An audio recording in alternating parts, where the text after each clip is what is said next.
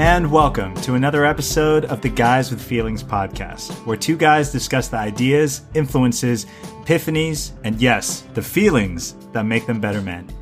My name is Jamin Yee. And I'm Gabe Rose. And today we're joined once again by our resident pop culture expert and lawyer, Alan I. Alan, how are you doing? Top of the morning to you. So, Alan, it's good to have you here. We've convened this Zoom podcast session because, as the two of you know, we have something really important that we need to talk about. But before we do that, it does seem like we should talk about the other really important thing going on right now, which is the three of us, like everyone else basically in America, have all been quarantined in our homes for the last 3 weeks to deal with the totally insane pandemic that's ripping through our world. The world is ending. Yeah. Brace yourselves. Yeah. So, obviously everyone out there is, reading and listening to a lot of stuff about this. I'm not sure, you're definitely not going to get, breaking news or sound, public health advice from us. But thought we should at least start with a little bit of just like, how are you guys doing? How are you making it through? How's your life been? What's been sort of your experience the last few weeks? Well, it's been interesting. That's for sure. Yeah. Yeah, I mean, for me, it was a very interesting time. I had literally just gotten on a flight back from Mexico and from hanging out with you guys in LA. And then I stopped into my parents' house, was ready to unpack everything. And then this all got serious and quarantine was happening. And yeah, I'm basically here for a little while. But I don't know. It's kind of funny because this is often, like, my parents' place is often the place I'd retreat to over the last few years when I was feeling like really sick from my hypothyroidism. So, in a lot of ways, like, this feels like just basically like what I've been doing for the last few years. Except health-wise, I actually feel pretty great. But externally, it's like all the same stuff. I'm just, reading a lot, going on lots of long walks, just hanging out in the backyard, trying to get some sun, not seeing too many people socially. So, yeah. So it's been, in some ways, it actually feels very familiar, except when I, open my Facebook feed or read the newspaper and hear, from friends who are going through really difficult times and stuff. So, yeah. So that's the part that makes us a little different. How about you? Alan, what you been up to? For me, it's been okay. I think, one thing is I feel very lucky and privileged to have a job where I can work from home. So, pretty early on, I was doing that, and my work could be done remotely pretty effectively. So I think my day-to-day has been kind of normal and, just clocking in, working. And, personally, I gained 3 hours, like, not commuting because I was commuting a lot. And so I feel like I'm doing a lot of, like, kind of normal life stuff that, like, I always wanted to do, but wasn't able to. Just like, simple things like cooking every day and, like, cleaning up right after, and, started getting, like, a CSA box. So have been kind of like just getting into, like, some normal life stuff that I wanted to do. But, at the same time, sometimes feeling kind of guilty about that, just knowing that, how other people are kind of like struggling, and feeling kind of very grateful for people, working in the service industry and stuff like that. Like, a lot of it, as you're saying, like, if I was just kind of in my bubble, I wouldn't really notice what was going on if I wasn't reading the news. But then when I go for a walk outside, like, a lot of businesses, like, are boarded up, and, just right. Like, so many people are going through a hard time. So it is definitely, like, for me, it's weird because, like, I think in some ways, like, personally, it's nice, like, that I am living with Cassette, and that's been really good to have, like, a partner go through this together with, and kind of doing some life things, that kind of I didn't maybe have time or prioritize in the past. But then also it's because of this, like, pandemic that is, killing people. Yeah. Totally. How's it been for you, Gabe? Yeah, I mean, the guilt piece definitely resonates for me. I think I spent a lot of time, I think, especially the first week or two, just sort of struggling with that and how to sort of reconcile the dichotomy of like, oh, just my day-to-day experience of the world. If I'm not reading the news and I'm still off social, it's like, oh, this is like lots that's wonderful and beautiful about this time. Slower pace, lots of time. A lot of my closest friends and family, including you two, are not geographically that close to me anyways. So I'm actually, in terms of like a lot of the most important people in my life, getting to connect with them a lot more now than I would have otherwise. But yeah, I think I've just been sort of working through that. And I think I think this last week was week 3, just sort of trying to get a different, I mean, the guilt doesn't actually help anyone at the end of the day. So just trying to be mindful of sort of like the privilege I feel like I have in this moment and feel the gratitude for it. And then just trying to figure out, okay, where there's actionable things I can do that matter that would actually help someone. Like I wouldn't give blood. Like I'm just trying to find like other little things, at least, I'm not a healthcare professional or sort of other, don't have like a lot of other super relevant skills, but just trying to find like, okay, where there's things I can do that could matter on some tiny level, just try to do them. And otherwise just try to, I've been like struggling with like, again, the guilt piece, like I feel basically fine. Like most of the time I feel happy, and fulfilled. And I think another thing I was sort of thinking about and talking about a little more recently is like maybe another way I add value. I think this time's been harder for Sarah for a number of reasons, including the fact that like, we're due the first kid in 2 months. Right. There's just like a lot extra emotionally wrapped up in that for both of us, but she feels it more acutely than I do.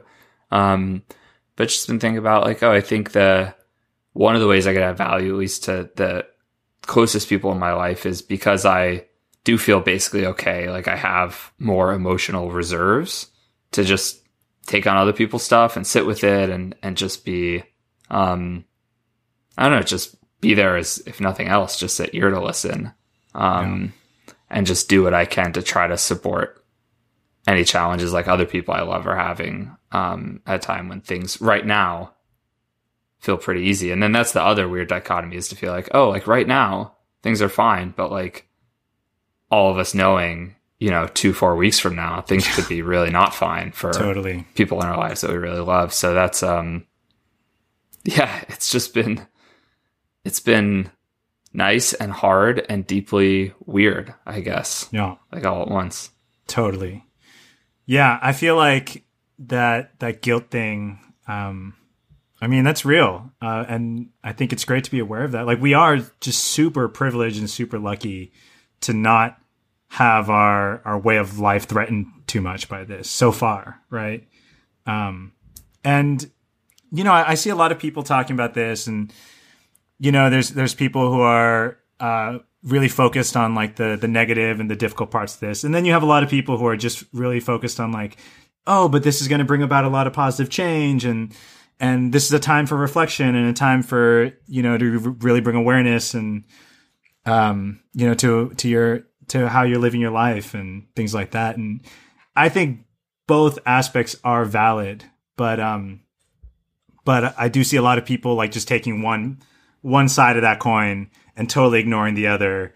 And I think that's when it's kind of a dangerous or unhealthy perspective. And I mean, a time like this, as we're seeing, as this is playing out, like, day by day, we're seeing that when there's such a big disruption to life as we know it, like every aspect of how we're doing things and how we're thinking about things is like put into question. And there's so much is coming from this, like in all forms, good, bad, difficult, beautiful, like even, you were telling me about the bike ride you went on last week, right? And how like even in this time of like turmoil, like being in LA, being out in the streets where they're just empty and led to kind of a serene, beautiful moment. Like, yeah, it's a magical experience for terrible reasons. I mean, it's like totally. There we go. It's just all sort of wrapped up there together. Yeah.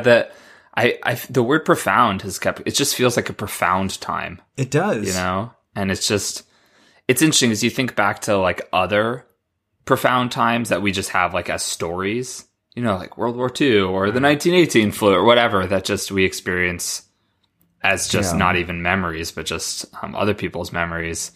You would sort of wonder like, oh, what is it like to live through something like that? And like, we're living through something we're living through something that's going to matter 100 years from now. Yeah. And the fact that it's like collective, right? Everyone is going through this because we probably have a lot of profound moments that we experience personally or individually. But the fact that everyone is kind of going through the same, well, not the same thing, but like going through this. Yeah. And not just everyone like in our city or even our like state or country, like the entire world, which is wild, like literally a global event that we're all experiencing together. It's crazy. Yeah. Yeah. The other thing about it that's just been so interesting to me is just there's times where it feels sort of surreal and dreamlike in a way that I've never experienced, I don't think, in my life, where it's like if I'm out for a run, and I just haven't read the news in the last few hours. By the way, I've never been so happy to be off social. Really, I know everyone else is using social more now. Really recommend at least trying like 48-hour break. And I've been like, I still read a lot of news during the week, but weekends I'll do basically just no news, and I feel the difference in my body. Like when I do 1 or 2 days with just like no news consumption, it's really, it's a huge difference. But, Totally. But there's just this surreal feeling sometimes if I'm out for a run or doing something else where there's nothing in front of me to indicate that there's this massive, crazy global pandemic going on, where it's just, I have moments where I'm like, wait, is this real? Like, is this actually happening, or am I in some weird dream? And it's like, I almost have to like intellectually like talk myself back into like, no, this is really happening. Because if you just go a few hours without any reminder in your field of vision, it's just like, it's sort of genuinely hard to believe. Totally. Yeah. It's, I know I've had many instances like that as well. Like there'll be a few days where I go without maybe checking social media or checking the news, and I literally forget this is happening. Yeah. And then I'll like walk outside and just see like how empty and quiet it is. I'm like, oh yeah. Or I'm at the park and like I ran into some high school friends and we're like, oh, hey, and just 12 feet away, just talking with this huge distance, and people are all trying to avoid each other. And it's like, okay, yeah, this is not life as usual.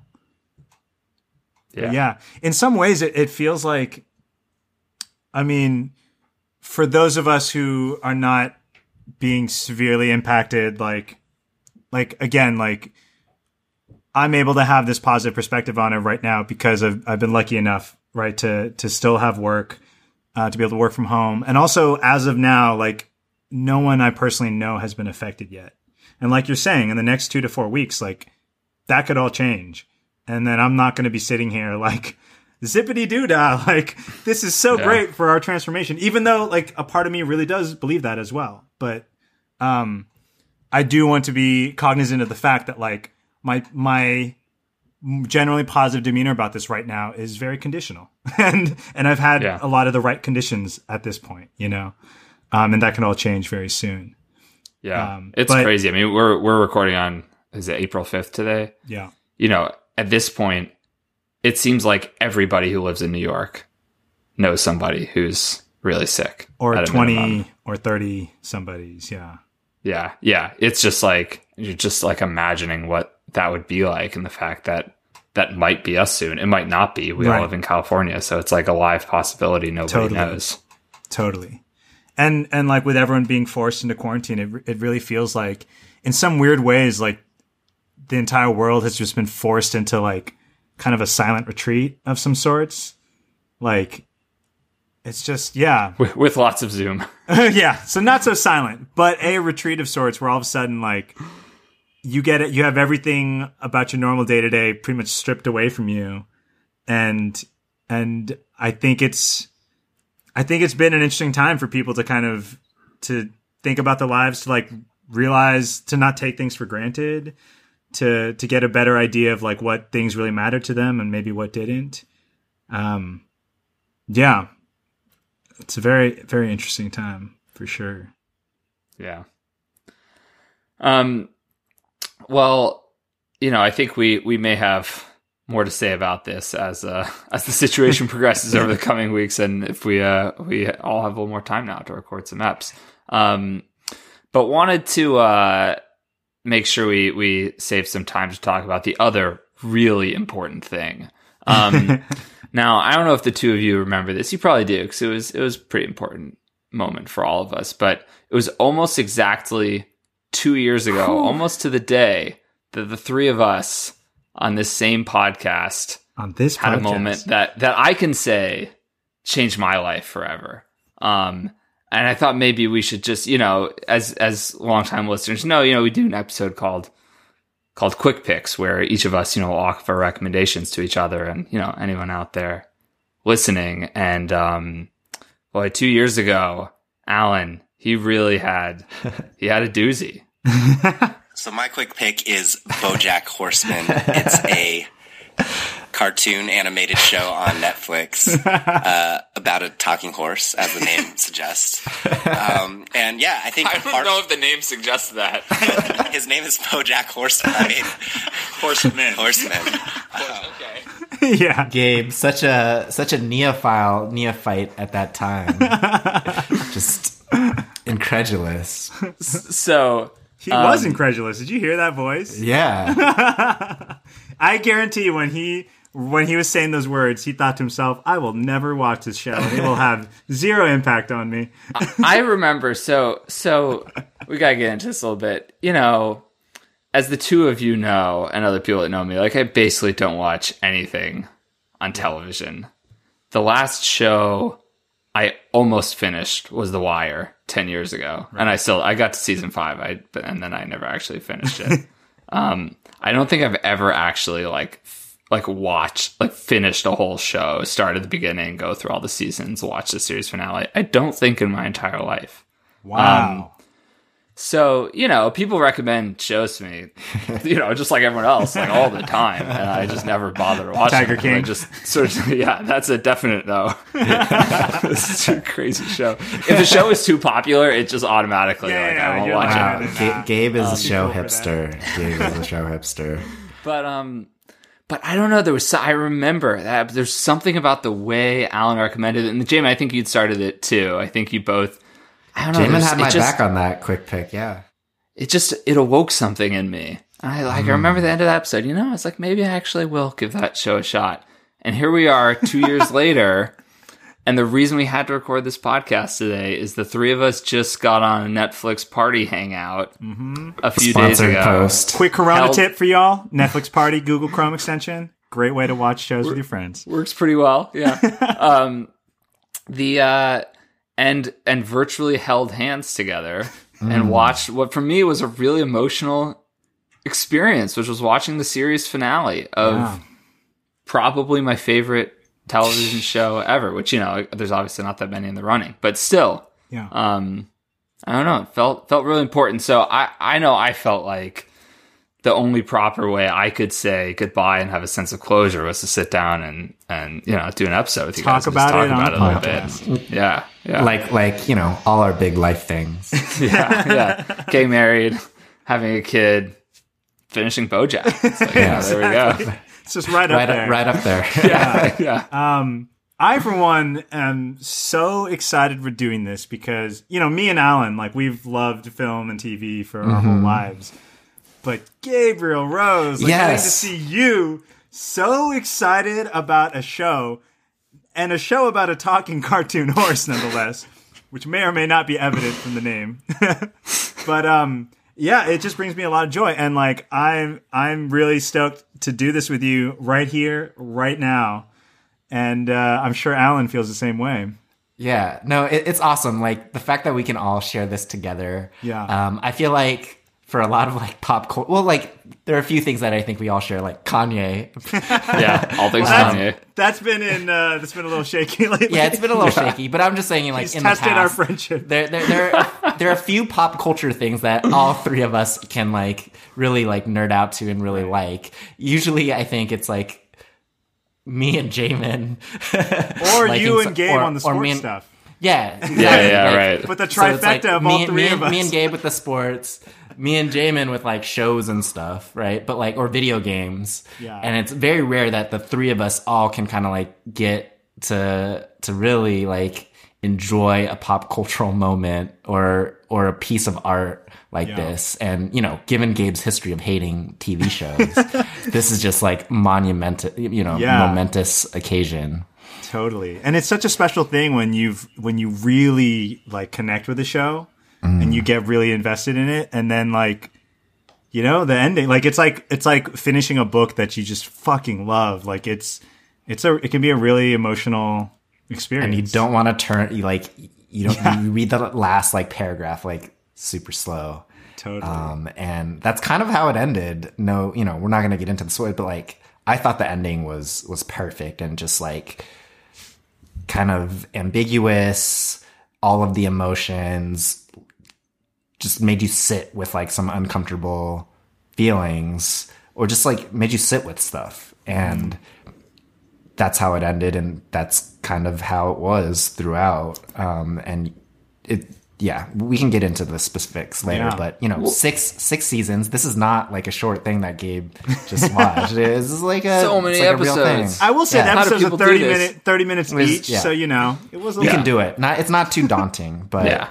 But I will say up top, no spoilers will be uttered by us. Like maybe really light stuff, but we're going to go more broad overview or and maybe starting with the assumption that, you know, most folks listening to this haven't watched it yet. Maybe we should just do a quick, each of us, like in a few sentences, why did you love the show? Like, why was it so important to you?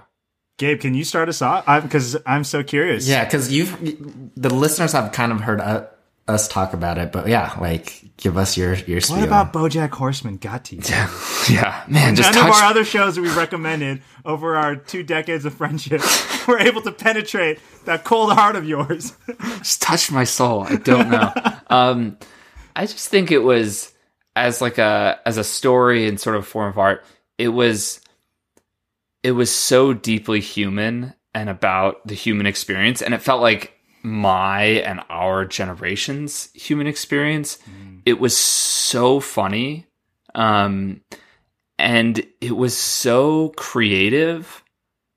Like the things they tried in terms of formats for how to tell stories were just so out of the box, but it worked. Like it felt like they were always fearless in terms of trying. I mean, every season you've 1 or 2 episodes at least where you're just watching, like, I can't fucking believe they made an episode this way. Like, it's just like... To give an example, like, imagine an entire episode where there is no dialogue at all, right? Or an entire episode where it's only one character monologuing for the entire, 20, 30-minute episode. Like, they took bold risks. One episode where the entire episode was BoJack on the phone with trying to cancel his newspaper subscription, and that was for half an hour. That was the episode, and it was a great episode. It was a great episode. And you're like, how do they do this? It's a bold show. They really swing for it and connect. It's crazy. Yeah. I think one of the things that just makes this show so special to me. I mean, the show is about an alcoholic horse who used to be like a famous sitcom star in the 90s. You know, imagine like a Cosby or something. He's just super destructive. He's an addict. He causes a lot of pain to the people in his life. And he's trying to figure out how to get better. And often failing at it, and often like having some successes, but then stumbling and going backwards. And for me, this show is like, and the reason I love it so much is it's about growth. This show is about growth and healing and how difficult it can be to grow up as an adult, and to get back on the right track. And it's just, and it doesn't hide how messy of a process that is either, right? Like Bojack's journey on this often feels like one step forward, two steps back, two steps forward, one step back, right? It's like that, and that's how it works in life as well. Like growth is not a linear, clean line. And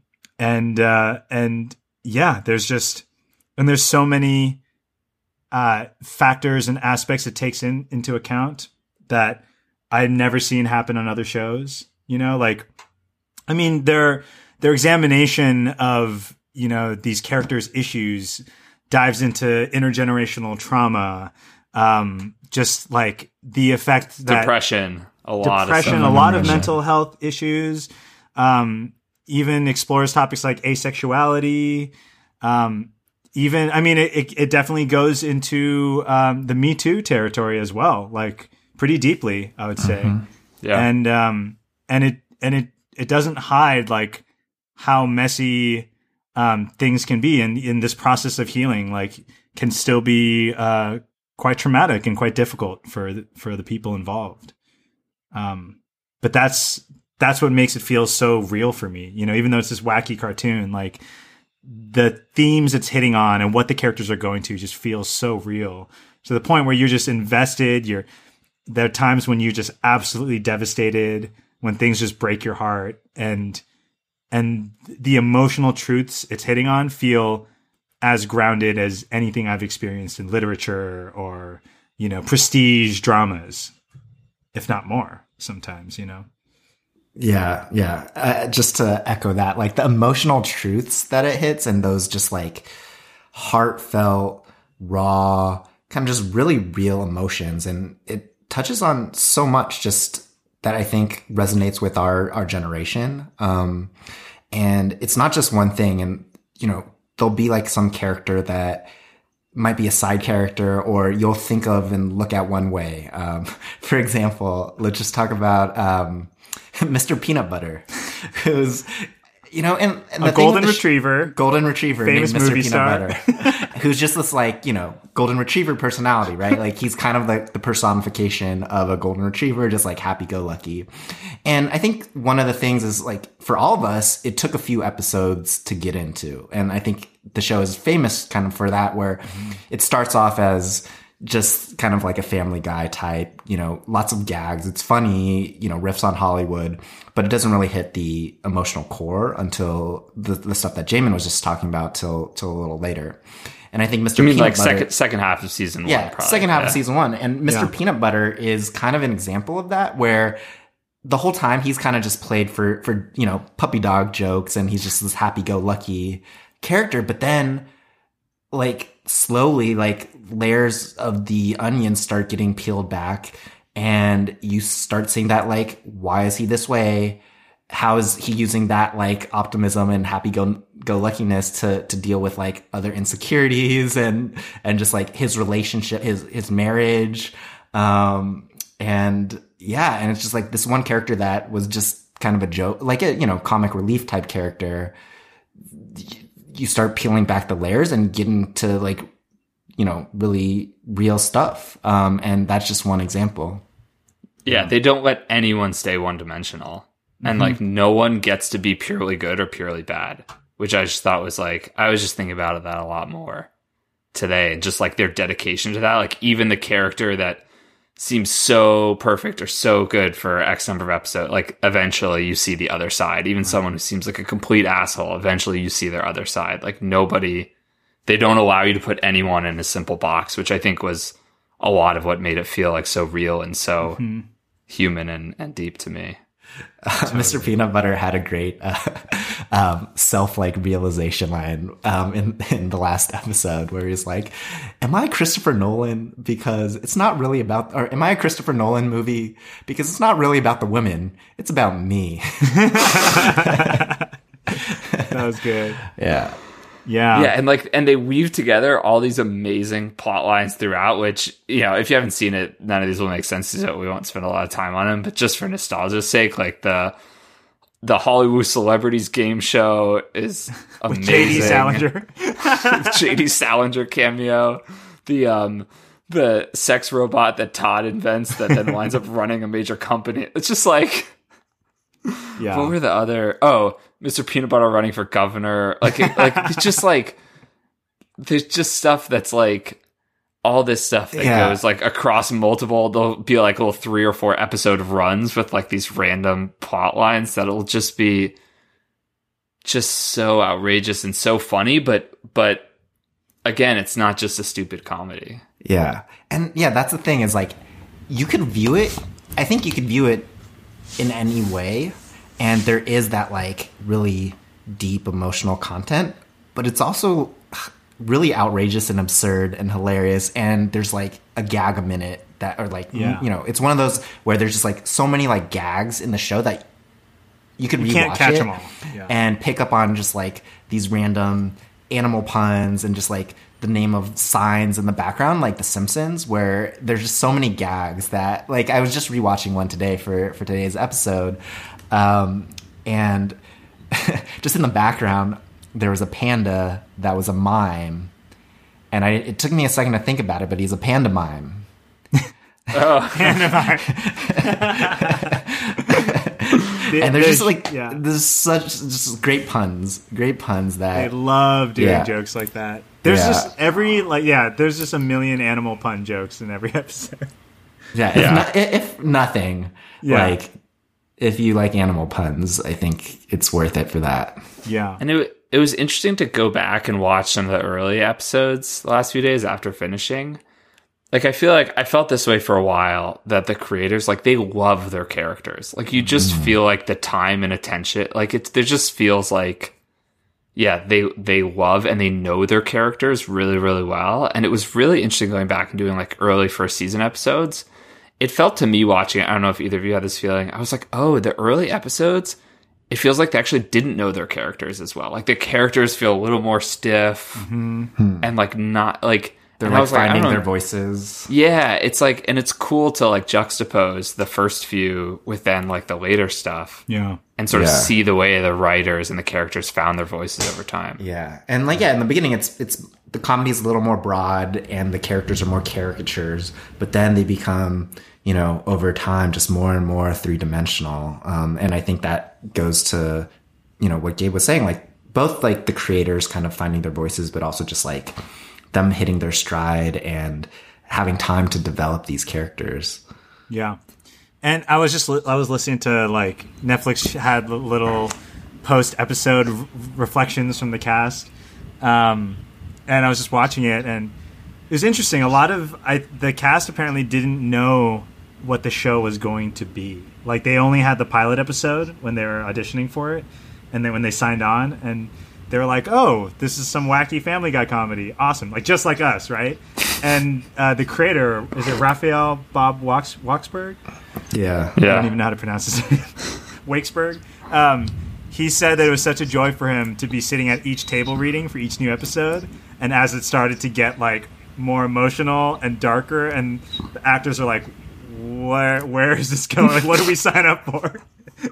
And I think that reflects the journey we went on with it, too, you know? Yeah, worth mentioning that the BoJack is the main character is voiced by Will Arnett of Job fame, which Incredible. is, you know, another Gabe show. Gabe show. Yeah. The only other show that Gabe has watched. Yeah, I guess I did. I finished the first 3 seasons. I guess that counts as, you know, a show I finished. Yeah, that was the last show I really so whatever show Will Arnett comes out with next. Well, no, he's done like 10 other ones. Yeah, I haven't watched, but if it doesn't have Will Arnett, then, you know, it's obviously I'm out. I think. Yeah, go ahead. No, go ahead. I think just something else that I just love about the show. You know, we touched upon how they really explore things like addiction, depression, healing, and growth, like in a way that I haven't seen other shows explore before. And it's been fascinating. Like I always love it when any medium explores these kinds of things because it opens up a dialogue, right? It gets people talking about these things. If people are struggling with these things themselves, they feel a little less alone. They feel like, you know, oh, maybe I'm not so crazy for going through this thing that, actually millions of other people are going through. But every episode of a show I usually love, after an episode, I'll usually go onto Reddit, and usually there'll be a subreddit for that show, and there'll usually be a post-episode discussion, and I'll always just kind of read through the comments and see what random regular people are saying.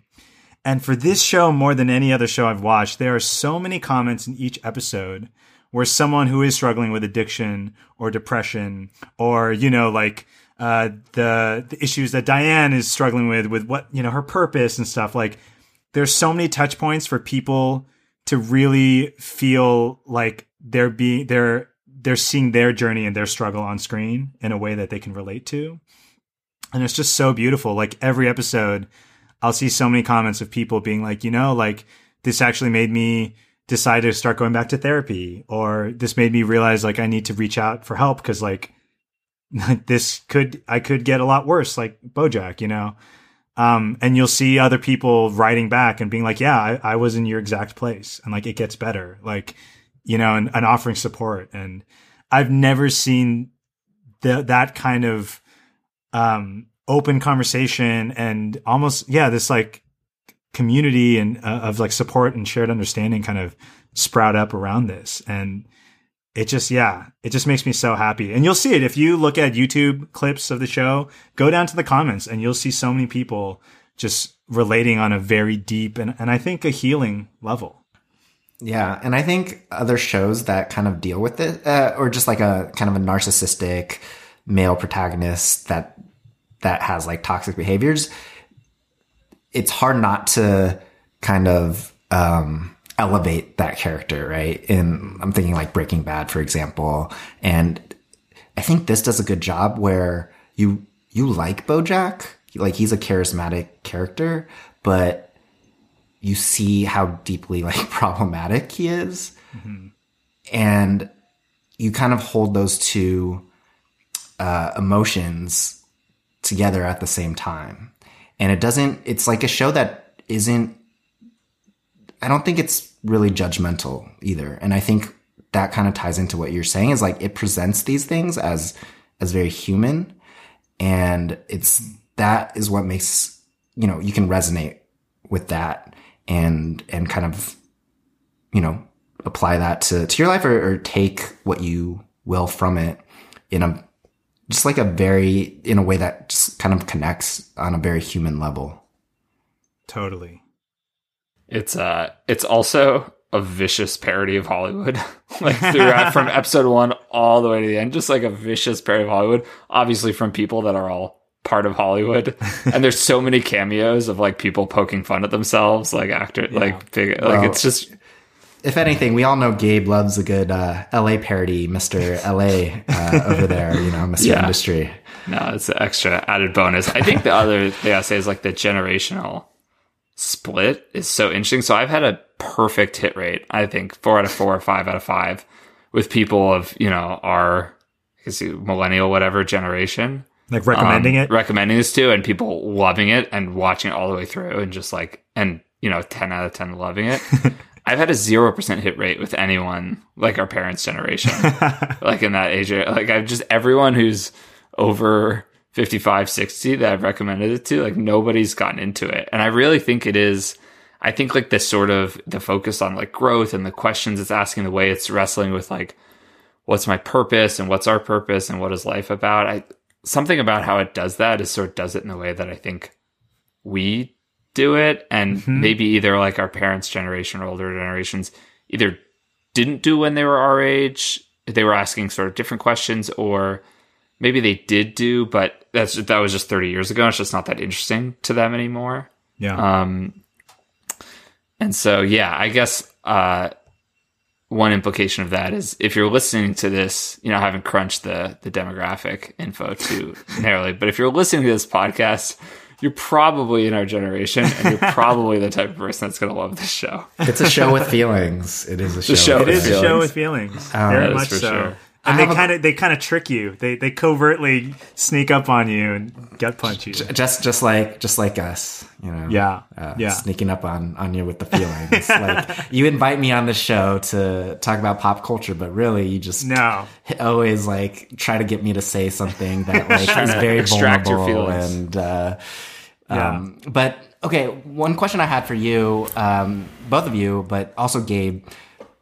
I don't think Gabe watches a lot of like cartoons or animation. So what was your experience watching it, like the medium itself, and how do you think it kind of helped or how were they able to tell that story through animation, and what was your kind of experience with that? Yeah, I thought it was, I mean, I loved it. I thought it's what made the whole thing.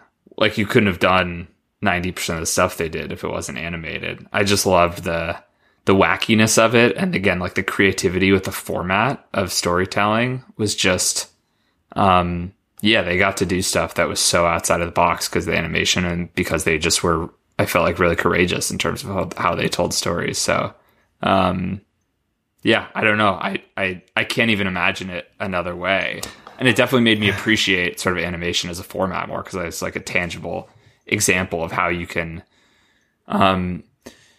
sort of, it's like, I think a lot of the, let's say, just like take the dialogue, right? Or the plot lines or whatever. I think if you're doing them in a way that was more quote unquote realistic, it would feel sort of corny or cheesy. It would feel almost like too on the nose.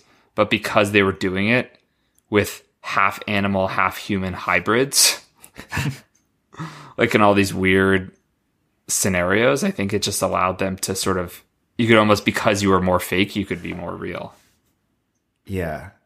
Yeah, kind of like what we were saying earlier, is just like the defamiliarization. I can never say that word. Defamiliarization. It's a tough one. Yeah. I think like that, like, you know, when you're talking about like the surrealness of walking around your city when no one's out, that kind of viewing these, you know, common or just like human experiences and situations, but through a different lens that sometimes is wacky, but just like through animation, I think allows us to kind of look at it from a different perspective or a way we wouldn't have. And it just allows them to be so crazy and interesting with the format too, which I think they, you know, they do so many cool things with it. Yeah, I think it actually allows them to dive into darker material than, like, if we were to see some of these things in live action would feel really like super disturbing or really off-putting. I don't know. I think the animation almost makes it feel safer to like dive into a lot of these like deep topics. Yeah, it's almost just disarming, right? It's like the gut punch we're talking about. It's like, oh, this is a cute little cartoon, and then it starts to take you into like some places that I don't know. You may not have seen yourself going. You didn't, just like Will Arnett, you didn't sign up for. Yeah. Well, yeah. Raphael Bob Wakesberg. We should really know how to say his name. But, he has another show which also deals with like family trauma and other like kind of similar topics. And it's interesting because it's live action animation. So it's still animated, but it's like in the Scanner Darkly. What are some other examples of that where it's like live action rotoscoped, right? Yeah. And I watched the first episode and it was good. But even then, there is that like surreality of it being like animated, and they could do interesting like psychedelic things. But even just like having it all be humans felt a little too real or heavy for me, where I just didn't want to continue watching it as much. Like I'll still watch it, but I think BoJack, because of the way it's shot as like an animated cartoon with animals, allows it to get to that territory, but still be like very watchable. Yeah, totally. Did either of you have a favorite ep you want to share or talk about? I mean, my favorite app, I'll let you talk about because I know you also like it. No, you should do it. I don't want to talk about it because I did actually talk about it in 2 years ago. Like, this really? is one of the examples. Yeah. Well, okay. So yeah, I mean, I just like really briefly, there's an episode where it's set underwater and it's completely silent. The whole episode is silent. And the medium or like the format really kind of fits the substance as well, because the episode is loosely structured around apologies and BoJack wanting to apologize for something but being unable to. So that kind of like the silence really fits that theme as well. But the way they do it is just like really creative. I don't know if you have anything to add to that, Gabe. I know you like that episode as well. Yeah, it was just another one where I just couldn't believe, as I was watching it, I was like, I just like, what the fuck? Yeah. this is a whole episode. This is happening. You're like 5 minutes in, are they 10 really, minutes in, are they 15 really minutes going in, to do you're like, this? oh, they're really going to do the whole episode with not a single word of dialogue. And it was moving. Like, I don't want to give it away, but it was just like, there are parts of that episode that were deeply emotionally moving. Yeah. Super moving. Yeah. Great punchline at the end also. Yeah. And they're always doing creative stuff like that. Like, I don't even know if you noticed, but in this last season, I didn't even realize this until the episode ended, but there's an episode where it's only centered on the women in BoJack's life who he had ended up hurting through his actions, and none of our main characters appeared in that episode. Gina, the actress, Kelsey, the director, like all these people who had basically become victims of his actions. Like, we had an entire episode centered all around them, and none of our main characters showed up. And I didn't even notice because it was just so engaging and so well done. But they're just always they're thinking about the format and they're always playing with it in like very fascinating ways. Yeah, and it's a show don't tell sort of approach, which is like totally. all the best storytelling. Totally. And they do interesting things with time, and like breaking up the linear structure. I just rewatched one for this one where it was Diane going to Vietnam, and it's kind of told in a structure of, she's a writer, so of listicles, so it's like a top 10 type of thing. And so it's like, great. 10 reasons to go to Vietnam. It was like number 1, and then like it'll do like little vignettes, but then it'll jump back in time, and the episode starts, it's just like a cold open, and it starts with her just crying, and it's just like her crying, sobbing to like, poignant music. And then it jumps into this. And through the course of this structure, it jumps back forth in time, and then kind of like you see why she was crying at the beginning. And it kind of like all ties together from like beginning to end. And then, I love the vignette structure. I think just in most things, I like the vignette structure where they're just like kind of like mood poems or things where, as you're saying, it just like evokes a feeling, and it's not necessarily linear or telling you a straight narrative, but like you just feel for a character, or you feel a type of way. And I think the show is really creative in doing things like that and messing with structure to tell these stories in kind of unconventional ways. Yeah. It reminds me of my other favorite episode, which was ultimately a darker one, but where I won't say much because it actually is a big spoiler, but when he winds up on the boat going back to LA is the end of the episode. The prom, the balloon. Yeah. I think it's end of season 3.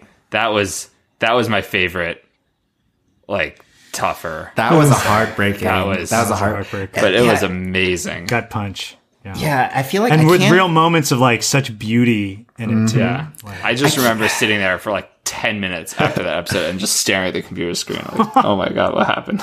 Yeah.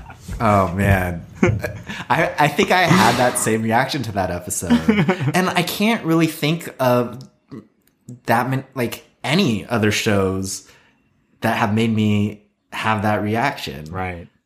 Yeah. Like Gabe was saying that, like the when you're saying the generational thing, like it really does feel like this show just feels so specific to like our generation's like, way of going through life, looking for purpose, trying to find meaning. Like, it just, and it hits on that, like, I don't know. It hits on that in a way that really like, that resonates. It really gets under your skin, Yeah. It feels very unique that I haven't experienced with another show before. I have another question for you guys. What one of the things that just like pops out to me about the show, one of the reasons I'm so fascinated by it is I feel like it's so underrated. Like it's so good, the quality versus how popular it is just seems like way out of whack to me. I'm just curious, like, what other show, if you have another show that you think, since unlike me, you guys actually watch stuff, that you would say is like similarly underrated, where like how good it is versus how popular it got, how much people like it, how much acclaim it has is so far out of whack. I'll get back to your question. One thing I've heard from people is like, who liked the show and watched it, was like, it wasn't funny enough for them, or it was like the humor wasn't the centerpiece, and it got like they didn't want to feel those feelings, or you know, they're watching TV and I just want to watch kind of like a, not a dumb comedy, but escapism, I guess. And I think that's one thing I've heard from people who otherwise, you know, would be its demographic, where it's like, oh, it's like, I don't want to like get into these examinations of like life's purpose, depression, and like toxic masculinity, you know. So that's kind of so one thing fun. Yeah. For guys with feelings, yes. I don't know, Jamin, do you have any other shows that are underrated? Or I mean, I can't think of a specific example like this. Like, there's definitely lots of shows out there that are amazing and not enough people watch them. But this is a specific show where I think the disconnect between how amazing it is and how dumb it looks when you see it in your Netflix screen. Yeah. I can't think of a bigger disconnect, and that's part of what makes the show so special, right? Like, it kind of tricks you. It's like a gem just hiding in plain sight. I think there are other shows or stuff that are underrated, but they're challenging, and that's kind of why you don't watch them, because it's like literary. Because the humor is like too weird, or it's it's like very surreal, and it's like a challenging film that you have to pay like a lot of attention to. Very dramatic, very heavy. So there's probably stuff like that's underrated, but like to Jamin's point, like the disconnect between like how it's presented on Netflix, like the background, look at the trailer, the trailer versus, you know, what it is. Right. Yeah, I don't know. I can't even think. Like, the thing is, we've set the bar so high on our Rex to Gabe. Like, I feel like I need to go sit with this question and you know. Yeah. Yeah. I will say one last thing I'll say about the show is, you know, we were talking about how like anti-hero shows are very popular right now, right? Like Walter White in Breaking Bad, John Hamm's character in Mad Men, and so on. And I think just one thing that's so unique about this show was, like, Gabe, when you're asking about favorite episode, like, I couldn't think of a specific favorite episode, but I loved that the season, they had a whole season that went into the intergenerational trauma, and basically like, oh, Bojack's a shitty person. Like, that's where usually the anti-hero stories kind of, and they're like, oh, he's a shitty person. Let's just focus on like how cool and shitty he can be. You know, how tragic is that? And this was a show that actually explored like what caused him to be this way, and really like exploring like how our upbringings and how trauma that our parents have maybe gone through and unintentionally can pass down to us. Traumas like war that entire you know, generations of people can go through. Like, this stuff all sticks with us. It has ramifications and it gets passed down. And like, this is not some woo-woo bullshit. Like, this is as tangible as this desk that I'm, you know, sitting in front of. And for a show to explore that, I thought was so incredible. Like, I think this is obviously something like I think about a lot, and I know you guys do. You know, we go through therapy. We like talking about self-growth. But for the average person, I don't think anyone ever thinks beyond, oh, that person's shitty. That's a shitty person. And for you to start asking the questions like, what led to that? What pains, what traumas, what things happened in their upbringing that could lead someone into acting in this way? I think is such an important thing to explore. And I'm really excited for more media to make that a part of their stories moving forward. You know, I think this is a reflection of where our generation is starting to come to in our understanding of our own psychology and how we're acting emotionally. Like, we're becoming the generation that's doing a lot of self work and doing a lot of self-reflection and going deeper in there. And I think we're starting to see, like, you know, with a show like this, it feels kind of at the forefront of reflecting like where we're starting to get to culturally with this stuff. So yeah, I'm excited to see more, I would call like emotionally mature shows like this on air. Because often I feel like I'm watching shows that have amazing writing, great artists, and I can just tell the people who are creating that work have a pretty superficial or basic or, you know, view of like how humans work, how psychology works, how our emotions work. Hey, AJ, man, millions of people love The Bachelor. All right. This is true. And love is blind. Some of the episodes that either were entirely about or largely about depression, like the nuance with which you're going into, you're like, oh, like a lot of these writers have struggled with depression and have a lot to say about what that's like. You're just like, there's no way you could be getting that deep into the nuances of the experience without having struggled with it and cared about struggling and wanting to sort of shine a light on what that struggle is like. Right. And from your own perspective, understand it, right? Understand what that experience is like. And Diane's narrative with that is so good. And like we talked about this a little bit when we watched the last 2 episodes together, but just like kind of her, I don't know, is this a spoiler, I guess, if, you know, you can stop listening for the next 30 minutes, but like, you kind of her struggling with going on antidepressants and like her relationship with her boyfriend, kind of through that, like that, I don't know, that exploration felt like so real and so good to me. I don't have like anything profound to say about it, but just like, I haven't seen much media capture it, you know, quite in that way. Yeah. 100%. Yeah. And I'll just say, like, I don't think it's a spoiler. I sort of wish I'd realized it earlier when I was watching. It's like the whole time you have a bunch of like supporting characters that all feel really important to the show. Like they're all sort of part of the family of like the informal family of the show. And I think as I was watching it, I was like, oh, Diane's just one of those characters. There's like Diane and Mr. Peanut Butter and Todd and Princess Carolyn. And it's just like, that's probably the 4, right? Plus Bojack that like really, really matters for the show. I didn't realize till the end. And then when I went back and rewatched it in the beginning, like Diane is actually first among equals. Like it's really about, I feel like it, like Diane and Bojack are what actually moved the show in a way that like I didn't actually realize until, and she's just, after it ended, I realized what a special character she was in a way that I felt like I missed a little bit as the show was happening in real time. Totally. Awesome. Anything else that you guys feel like we have to say about BoJack before we wrap? No, I'm just honored that we got to watch the last 2 episodes together of a show that Gabe actually fell in love with and was deeply moved by. My first love.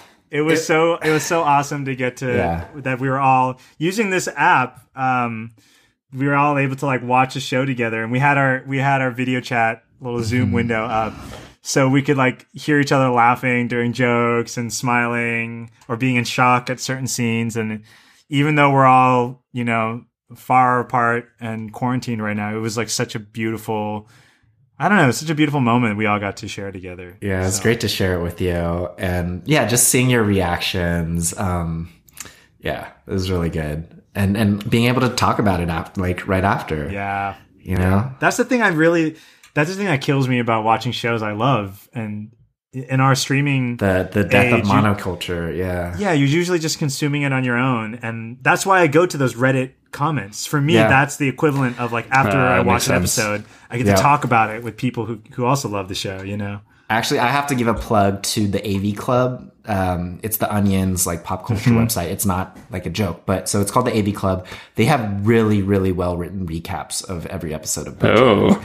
And for me, it was kind of the same thing where after an episode, I would read the recap, and it was kind of like having a discussion, but like their breakdowns are really good, and really incisive.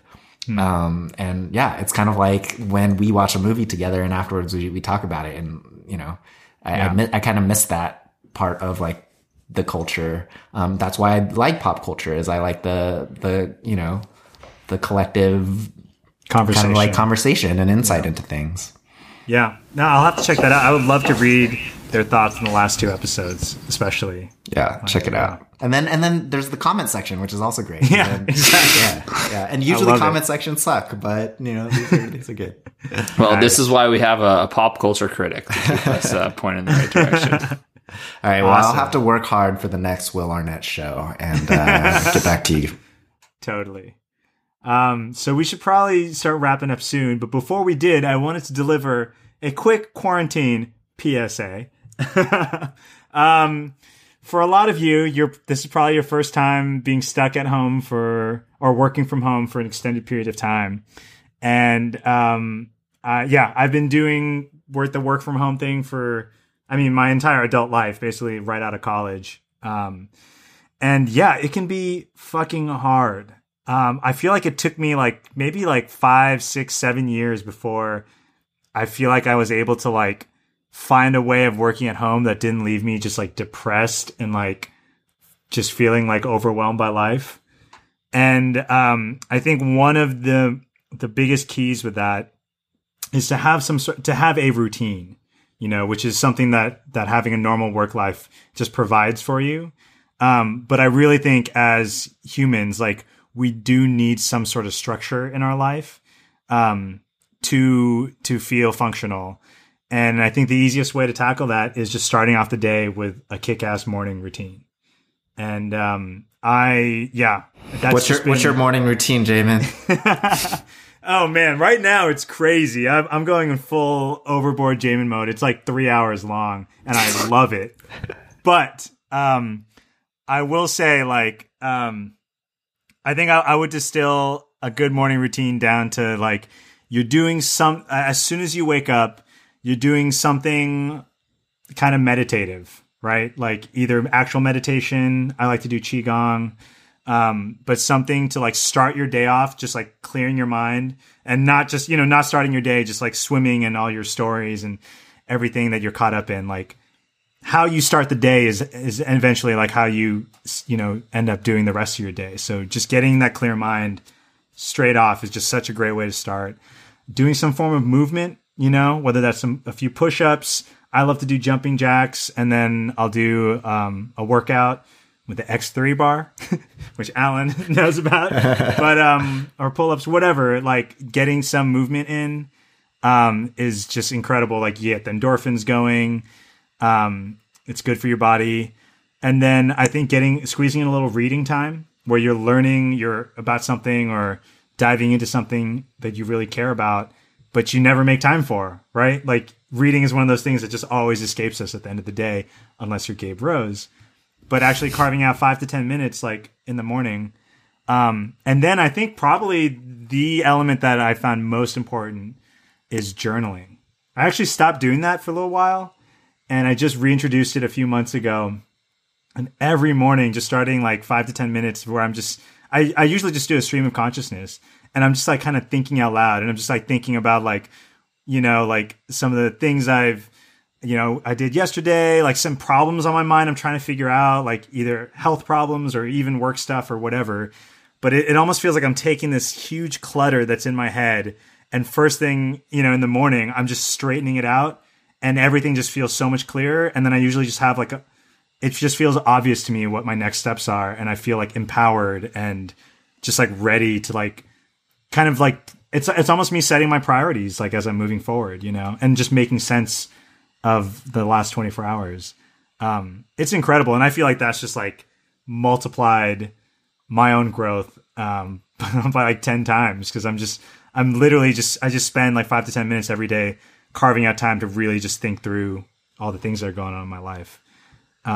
So yeah, I think, finding your own version of that is a game changer. Another way of thinking about it is just doing the most important things for your life, for your mind, health, soul, body, whatever. Doing them first thing in the day is just an incredible way to start your day.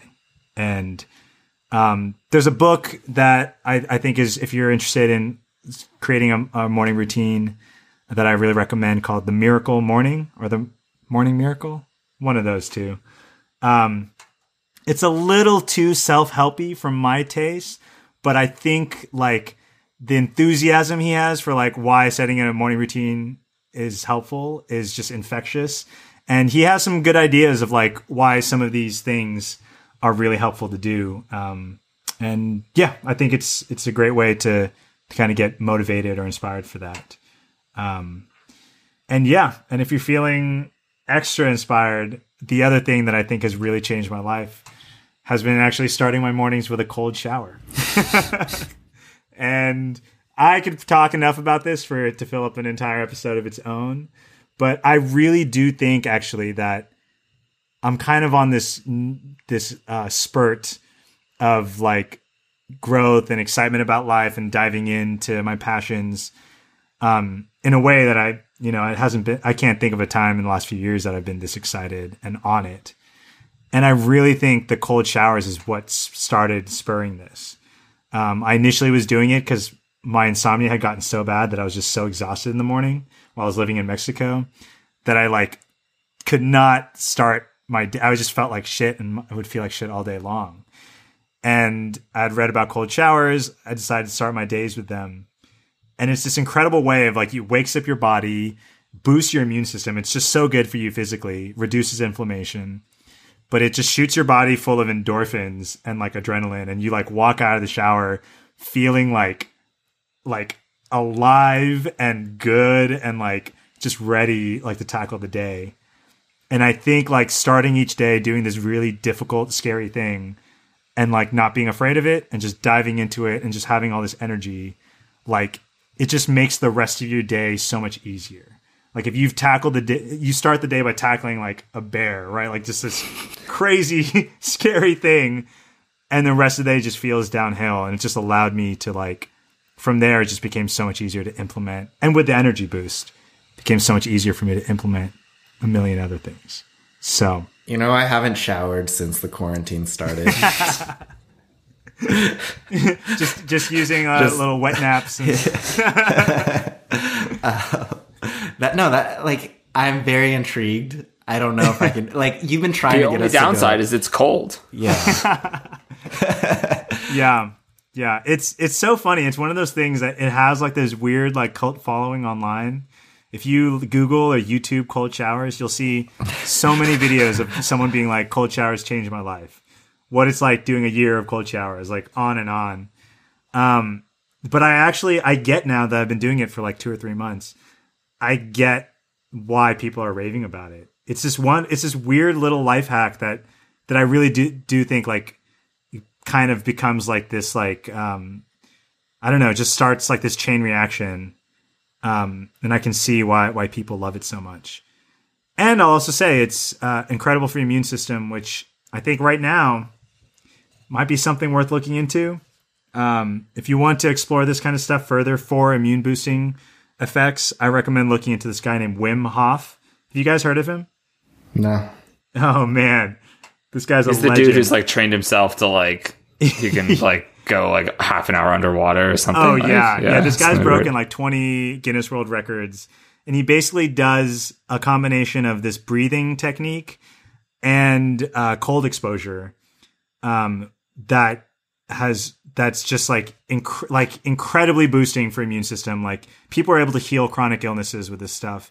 And I think the most interesting thing about it is he's had so many independent studies, like independent researchers will come study him and he's like, yeah, I'm totally open to it because he knows it works. And there's all these really interesting, like studies that actually prove that he is able to do what people didn't think was possible, which is like control our autonomous systems, right? Like our immune system and things like that. By using breath, he is able to like raise it at will and able to like do crazy things like hike up a mountain just wearing shorts, right? Like it's just wild. So Wim Hof. Something to look into during these Corona times. Highly recommend it. Wait, before we go, I have to shout out one thing that I really liked recently, which is this movie Shirkers. Y'all should watch it on Netflix. It actually does tie in with BoJack in that I think watching it felt like a therapy session. And like after watching it, I kind of had the same feeling that I had after watching like a gut punch BoJack episode where I just had to like breathe, go outside. And then I was like, shit, I gotta like create something or make some art or something like that. And like felt very clear. But also had like a very profound effect on me. So check out this movie Shirkers on Netflix. As your pop culture expert, you know, it's my duty to report these things to you. Indeed. Awesome. Anything else, guys? I think that's it. If I had one closing thought, it's try to read the news as little as possible. Yeah, I think I saw a tweet by Kumail Nanjiani, and he was like, if you're not freaking out, you need to be reading the news. And if you are freaking out, then you need to read less of it. Yeah, thank you. That sums it up. Yeah. I think that sums it up pretty well. That sums it up. So for most of you, if you're feeling stressed about it, you probably understand the dangers of it well enough. You can take a break. So when I was on a call with a journalist the other day who told me the CDC is actually now either recommending or about to recommend that people consume less news. It's like the formal Center for Disease Control recommendation. So, yeah. Also, speaking of self-growth things, during quarantine, Gabe just mailed me a set of juggling balls. That's true. I did do that. That's so funny. Before we got on... I got a video of you juggling like a champ back in return. I think my goal for this is, I don't know how people do 4. Like, I don't know, like, the mechanics of doing 4. But 4 is just 2 and 2. I was actually watching some YouTube videos on 5 recently. It made me want to try to do 5 for the first time. So yeah, we had a little friend retreat a month ago, and Gabe taught us all how to juggle. Gabe's a great teacher. Gabe is a great teacher. Yeah, got a lot of people into juggling. Funnily enough, I literally, right before we got on a call, I was like, I'm going to talk about Wim Hof. Let me look at a few of his videos. And he made one about like what to do during these Corona times.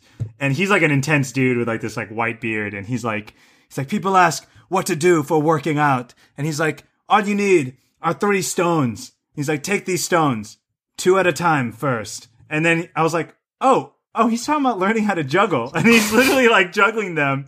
And he's just talking about how like it's really good for your central nervous system for your brain to learn how to do this coordination. Damn, Gabe, so new, ahead of the curve. Dude. Wim Hof approved. This crazy Wim Hof dude is also he's onto something. Yeah. Wow. I might have to take cold showers now. Yeah. And juggle at the same time. While I'm taking a cold shower. Awesome. Well, on that note, you can find. Before we go, we should just say, just be well and stay safe, everyone. We're just really definitely just both mentally and physically. Just just important to all of us. I think for all of us, taking care of ourselves means different things, but just really important everyone takes care of themselves with whatever that means to you. Yeah. Yourselves and each other. Let's do this. Yeah. And on that note, this brings us to the end of the show. You can find all episodes of Guys with Feelings at guyswithfeelings.co. Shoot us an email at guyswithfeelingsshow@gmail.com. Music for the podcast is by Broke for Free.